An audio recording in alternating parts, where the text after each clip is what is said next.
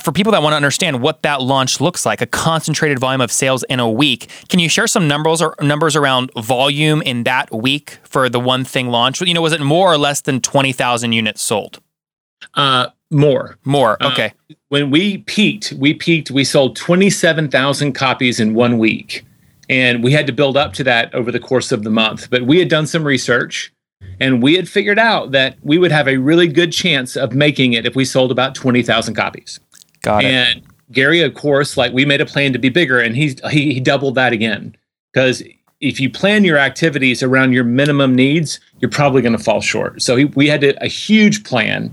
We had all kinds of promotions. At that time, we had about, 43,000 associates, of which I would say about 4,300. Usually I look at about 10% of the total agents in our network. They're going to be really engaged.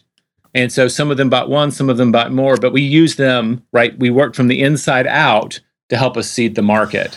So it was a huge strategy to launch a lot in a small period of time and then hopefully sustain it over time. So you just gave the Top Tribe one gold nugget, and we'll lay out all the numbers and data and a link to the book in the show notes at nathanlatka.com/the-top-36. Again, /the-top, the number 3, the number 6. But Jay, you just gave us one brilliant strategy, which was, again, start seeding from the inside. So for people, the Top Tribe listening, that might be your employees. It might be family, anyone you have a great relationship with. For Gary and Jay, it was 4,300 agents. So that's one. Jay, can you give us two other, you said you had a bunch of marketing activities, but two other high impact marketing activities that helped you hit that 27,000 units sold mark in 1 week? You're going to have a list. I think almost everybody here has the ability to build an email list. You do. Almost all the media entrepreneurs out there do. I'll tell you all of my research. There's no more effective way to sell your books than to get a bunch of people who subscribe to your blog or your writing who want to hear from you. They've invited you into their inbox. So pure and simple, build your list. We also launched with live events. So we leveraged local sponsors. And we had 35 events over a fairly short period of time. And here's how we did it. We only said it was, I think, $25 to get a day of training.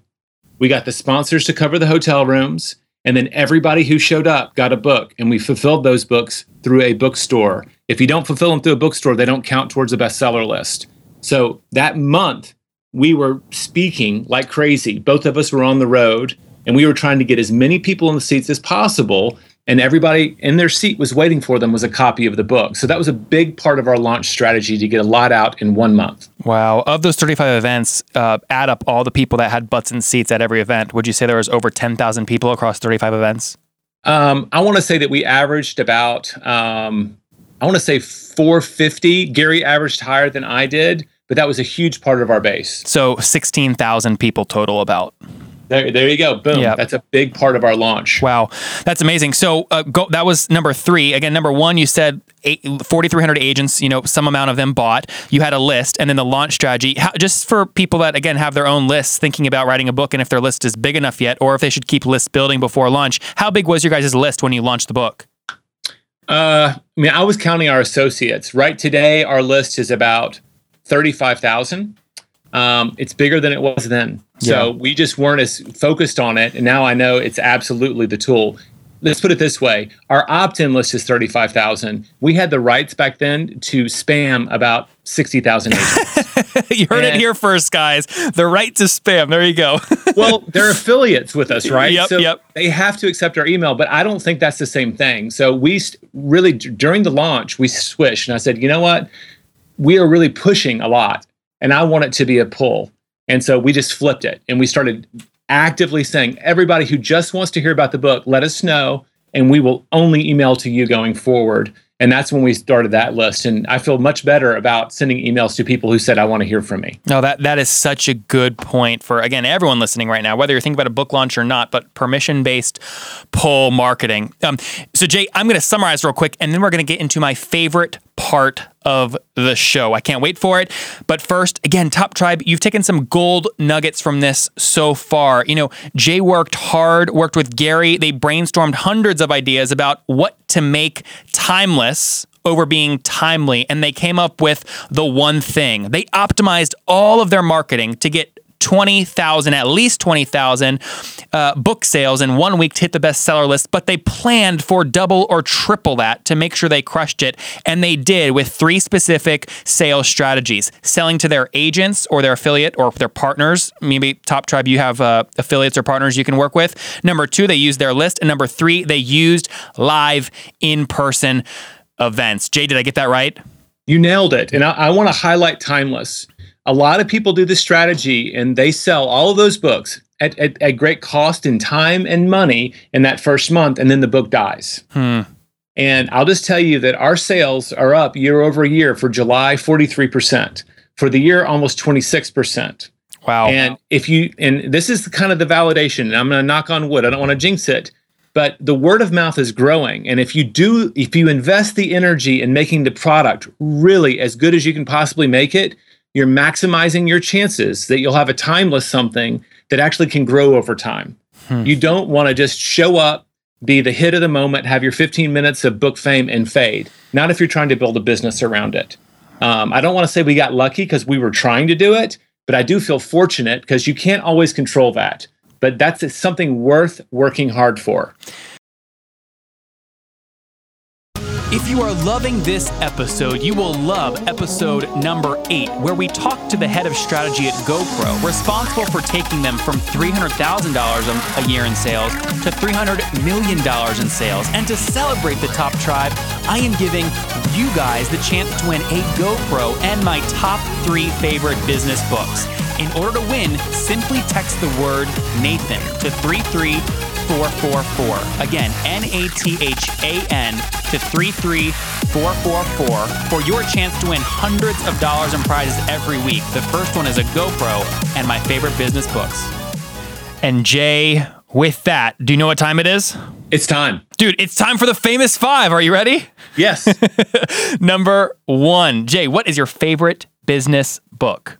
Besides the one thing, of course. Oh, but I hate this question, but I'm going to tell you what I'm giving away right now more than anything else, because in any given time, this changes. Right now, it's Give and Take by Adam Grant.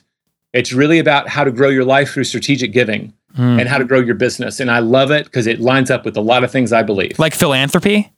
Yes. Okay, great. We're working right now. We've been sponsoring a charity with our real estate business for the last 4 years and raising, 6 figures for them. Now we're going to start one in our name.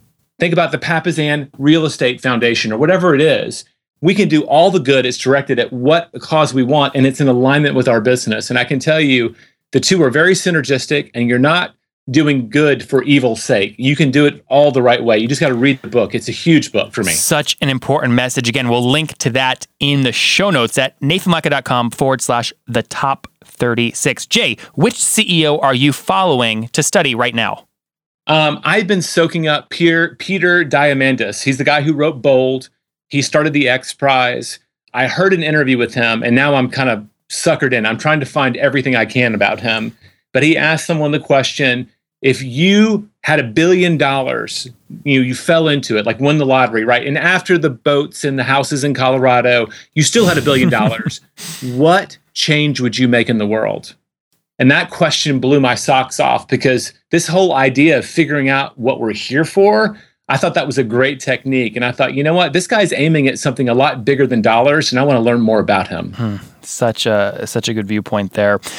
Number 3, what is your favorite online tool, like Evernote?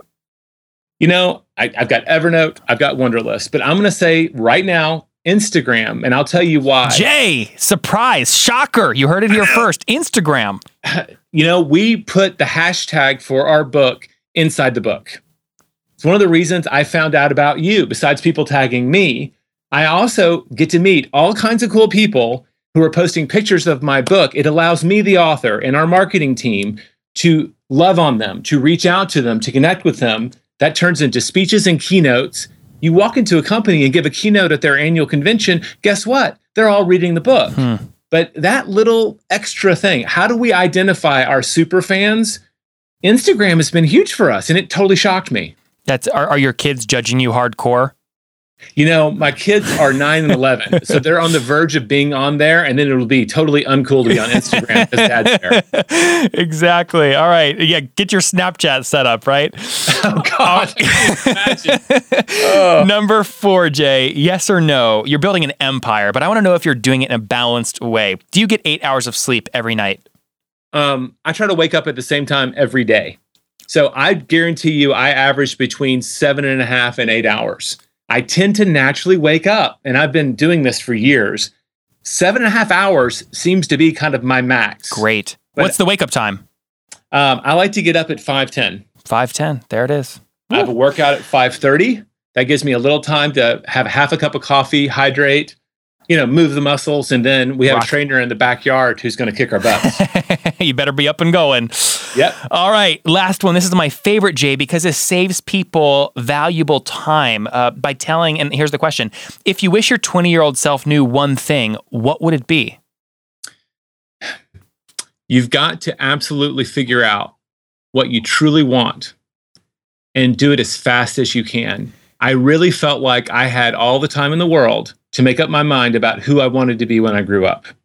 I'm so curious. I'm a writer. I'm a researcher. I read. You should see my office. It's wallpapered in books.